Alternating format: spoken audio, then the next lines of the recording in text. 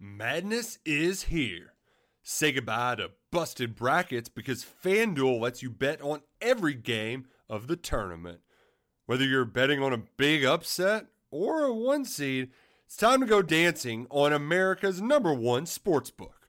Right now, new customers get $200 in bonus bets if your first $5 bet wins on FanDuel. That's $200 to use on point spreads, money lines. You can even pick who's going to win it all. Just visit FanDuel.com/on3 and bet on college hoops until they cut down the nets. Must be 21 and older and present in select states. First online real money wager only. $10 first deposit required. Bonus issued as non-withdrawable bonus. Bets that expire 7 days after receipt. See terms at sportsbook.fanduel.com. FanDuel is offering online sports wagering in Kansas under an agreement with Kansas Star Casino, LLC. Gambling problem? Call 1-800-GAMBLER or visit fanduel.com/RG in Colorado, Iowa, Michigan, New Jersey, Ohio, Pennsylvania, Illinois, Kentucky, Tennessee, Virginia, and Vermont. Call 1-800-NEXT-STEP or text NEXT-STEP to 53342 in Arizona, 1-888-789-7777 or visit ccpg.org/chat. In Connecticut, 1-800-9-WITH-IT. In Indiana, 1-800-522-4700 or visit ksgamblinghelp.com. In Kansas, 1-877-770-STOP in Louisiana. Visit mdgamblinghelp.org in Maryland. Visit 1-800-gambler.net in West Virginia or call 1-800-522-4700 in Wyoming. Hope is here. Visit gamblinghelplinema.org or call 800-327-5050 for 24/7 support in Massachusetts or call 1-877-8-HOPE NY or text Hope NY in New York. It's only a kick, a jump, a block. It's only a serve. It's only a tackle, a run. It's only for the fans. After all, it's only pressure. You got this. Adidas.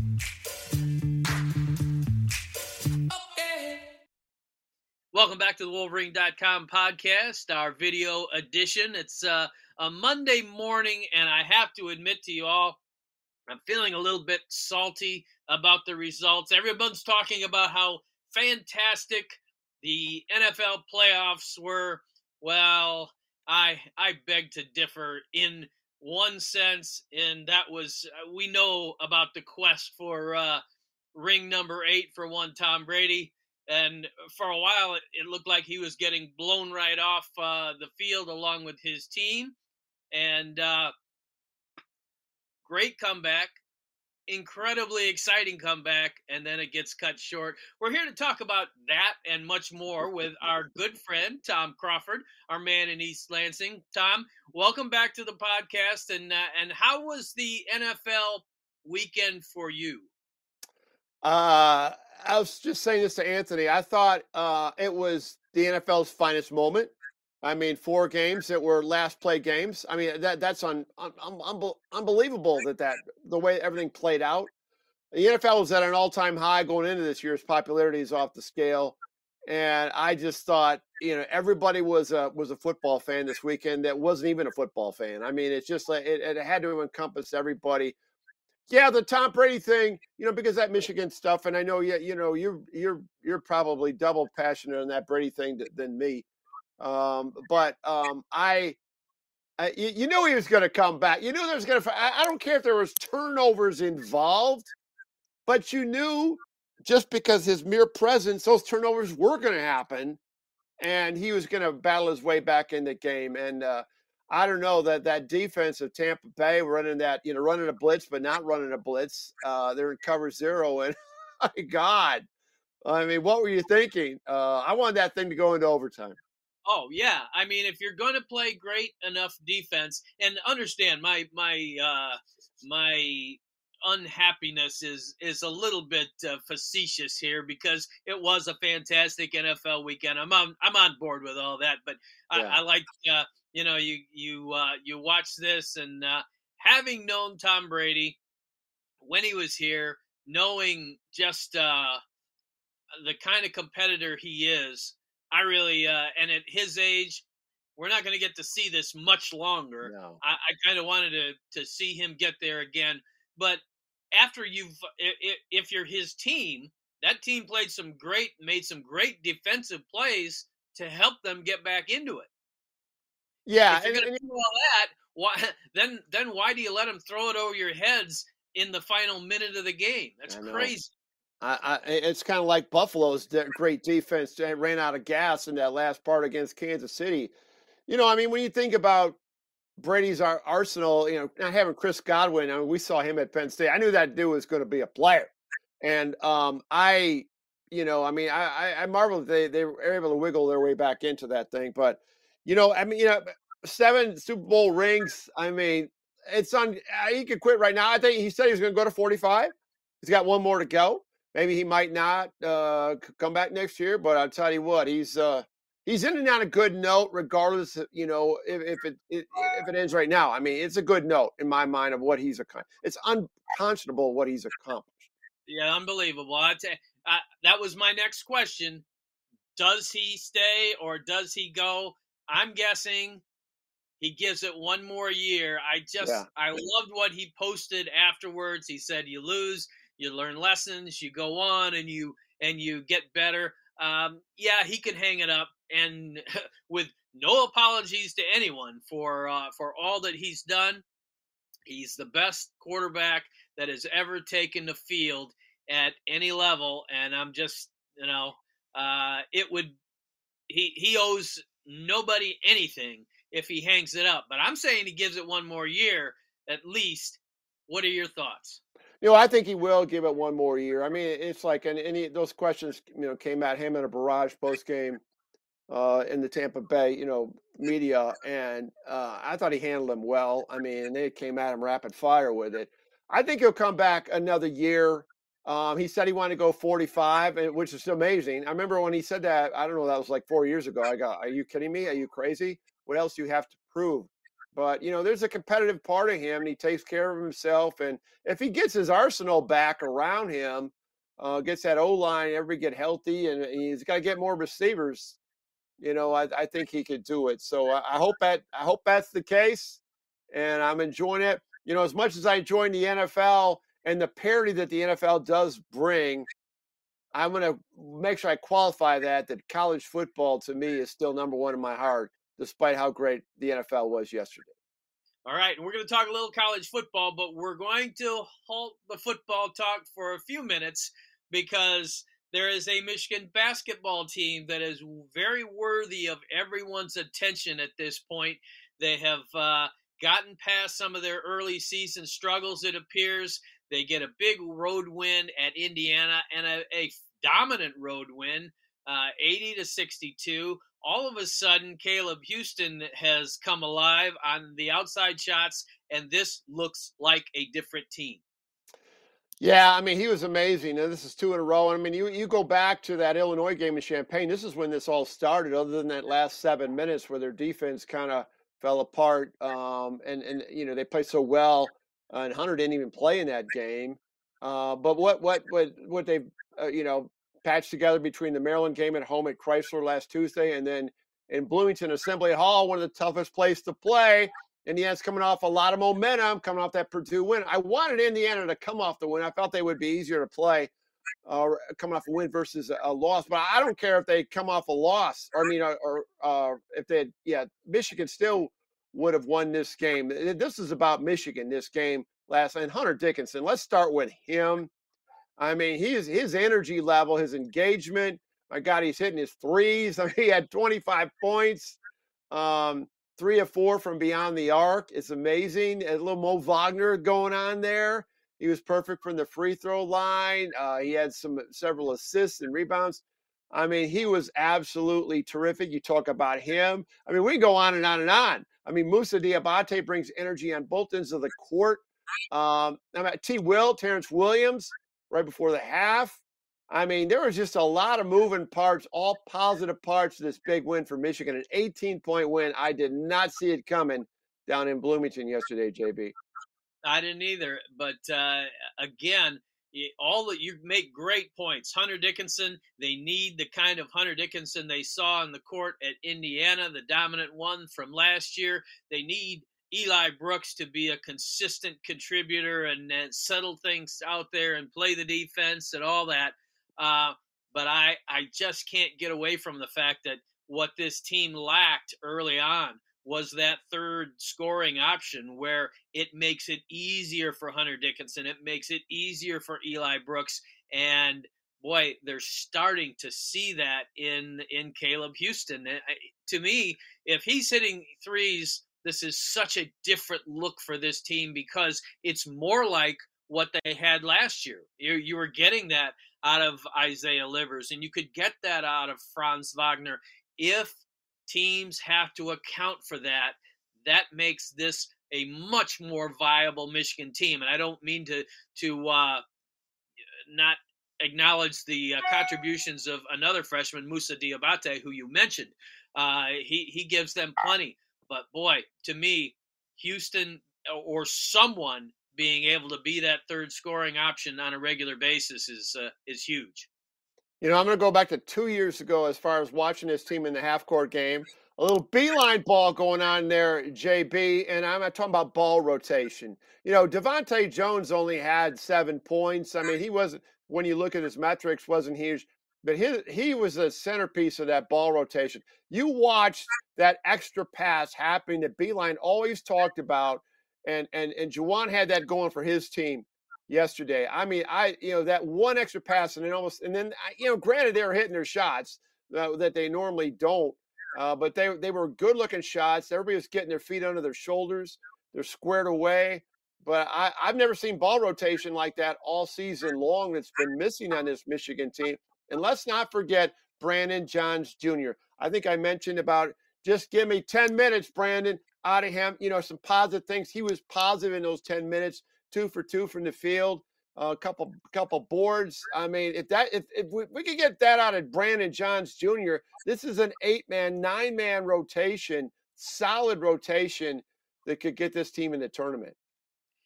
And it comes obviously with winning. It comes obviously with playing better. But this looks like a team that's having a whole lot more fun, that is more confident, and is just more assured in what it is that they're doing. That helps. Yeah, it really does. And, and it's like, this is only 2 games. I mean, three good performances, let's say that. I mean, there's no question about that. The COVID thing is behind them. Hopefully that won't be an issue moving forward. That's the kind of the good thing. If it goes through your team, you're kind of done with it, I would think. And then the daunting task of what's ahead.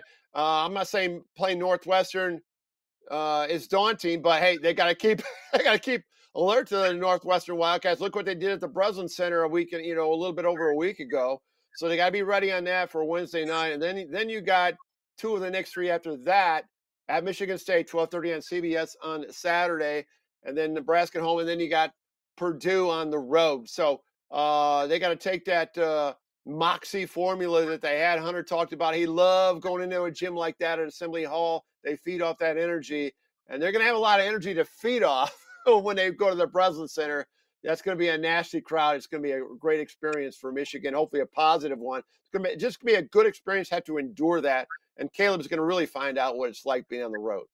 Yeah, no doubt. And find out what it's like to be on the road there where you are more hated than you might be anywhere else on the planet.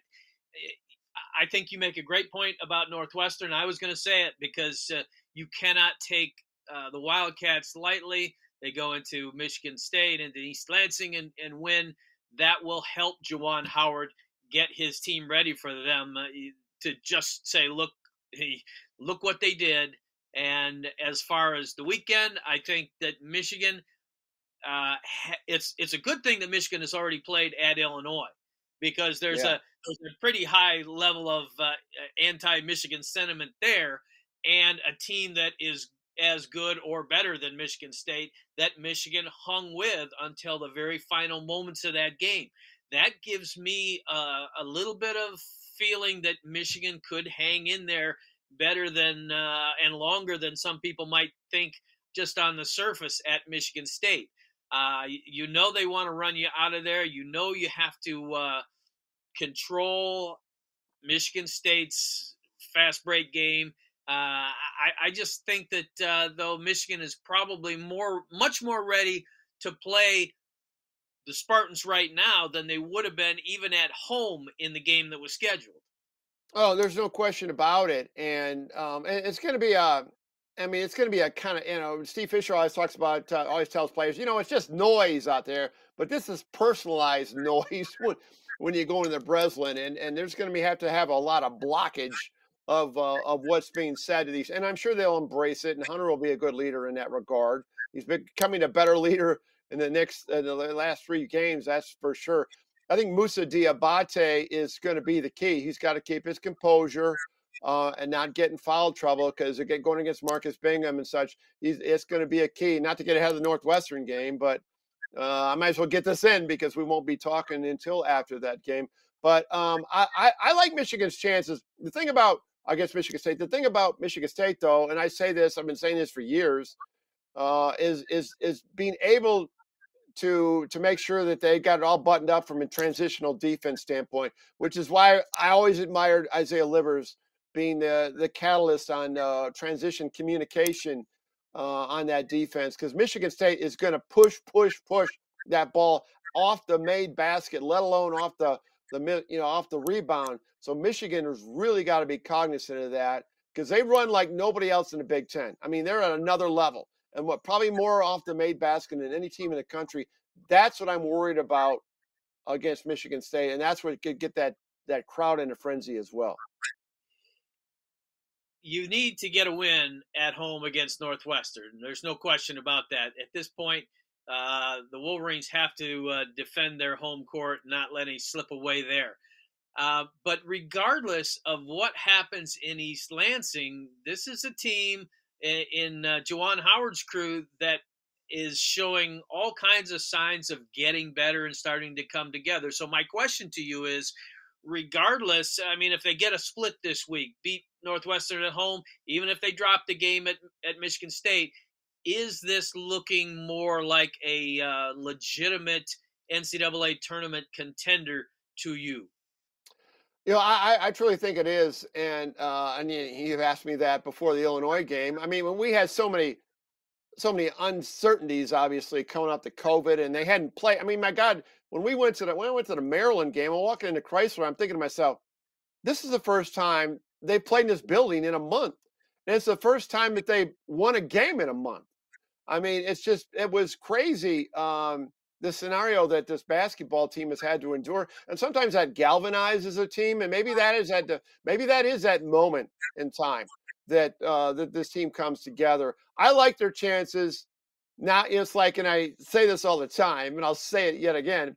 When Michigan wins, I think they're going to beat everybody. When Michigan loses, I think they're going to lose to everybody. I mean, that's kind of how we react to them, because when they look bad, they look bad. But I think there's going to be a way more positive consistency with this team moving forward, and I think that starts with Hunter Dickinson. He truly looks engaged, and post game talking to him at the scrum in the media on Wednesday night, he's locked in, and I can tell that it's not like this disengagement like I first thought. So I think this team has got it going. I think they're going to make the tournament as we're sitting here today on January 24th. Yeah. Well, and certainly Hunter Dickinson does not want his last year in a Michigan uniform. It very well could be, and probably will be that, to be one where you fall off the table after you lose a couple guys to the NBA. This is going to be, I mean, this is his team. This is his final legacy at Michigan, more likely than not. And he wants it to be the best it can be. He's a competitor too, and as you noted, and this is great news for Michigan, he is locked in, he's engaged, and I think now he is seeing the growth around him that will give this team a chance down the stretch. So good news on that score. Got to whip it back to football, obviously, because the saga continues. We hear about the New York Giants. We hear about the Los Angeles Raiders. And obviously Jim Harbaugh continues to work at what he's doing, continues to work for the team and the program under which he's under contract with them. But the fact that we don't know anything about a signed extension other than it hasn't been signed. I know that this bothers you, and I think it bothers a lot of Michigan fans, despite the fact that we hear that Jim Harbaugh is giving assurances to the recruits that are asking about this, and there are some. Well, I mean, I saw this photo of Jim Harbaugh with 4 of his staff members at Luke Montgomery, the big defensive end, the 23 recruit out of Findlay, a top recruit, a 23 recruit. So you're going down there with your staff, 5 guys at this kid's basketball game, and this kid is going to be really. I mean, he's a stud. He's a 5-star. So you're going down there, and how are you doing that when you're not totally locked in? Well, how do you do that when you haven't signed the contract's been sitting on your desk? I mean, what are you doing? I mean, why are you making so much confusion in a recruit's mind? All these junior days that are coming up, and then that second signing day coming up. Make a decision. Are you here or are you going? And it's irritating. It would be irritating to me, and it would be irritating to those other staff members, who are that they're engaged on this. Are you with us? Are you not? Yeah, all systems are go, but you haven't signed a contract. I mean, why not? I mean, just commit. Just commit. You ask why. I'm gonna play devil's advocate here and give you 2 potential reasons, and I know you will react to them because that's what you do, Tom. One, I think you could be waiting because you really want to hear everything that someone has to offer if you're seriously considering going back to the NFL. And 2, I think the longer you wait, the greater a potential contract that you have to sign could become. And that's not just for Jim Harbaugh. That's for money for assistants. That's for complete support from the athletic department in the things that you want to accomplish. And if it's going to be your last contract in football, which it well could be, then you want to get the most out of it that you can for everyone involved. So, I'm not. I hear everything that you're saying, but the thoughts on those 2 items on the checklist.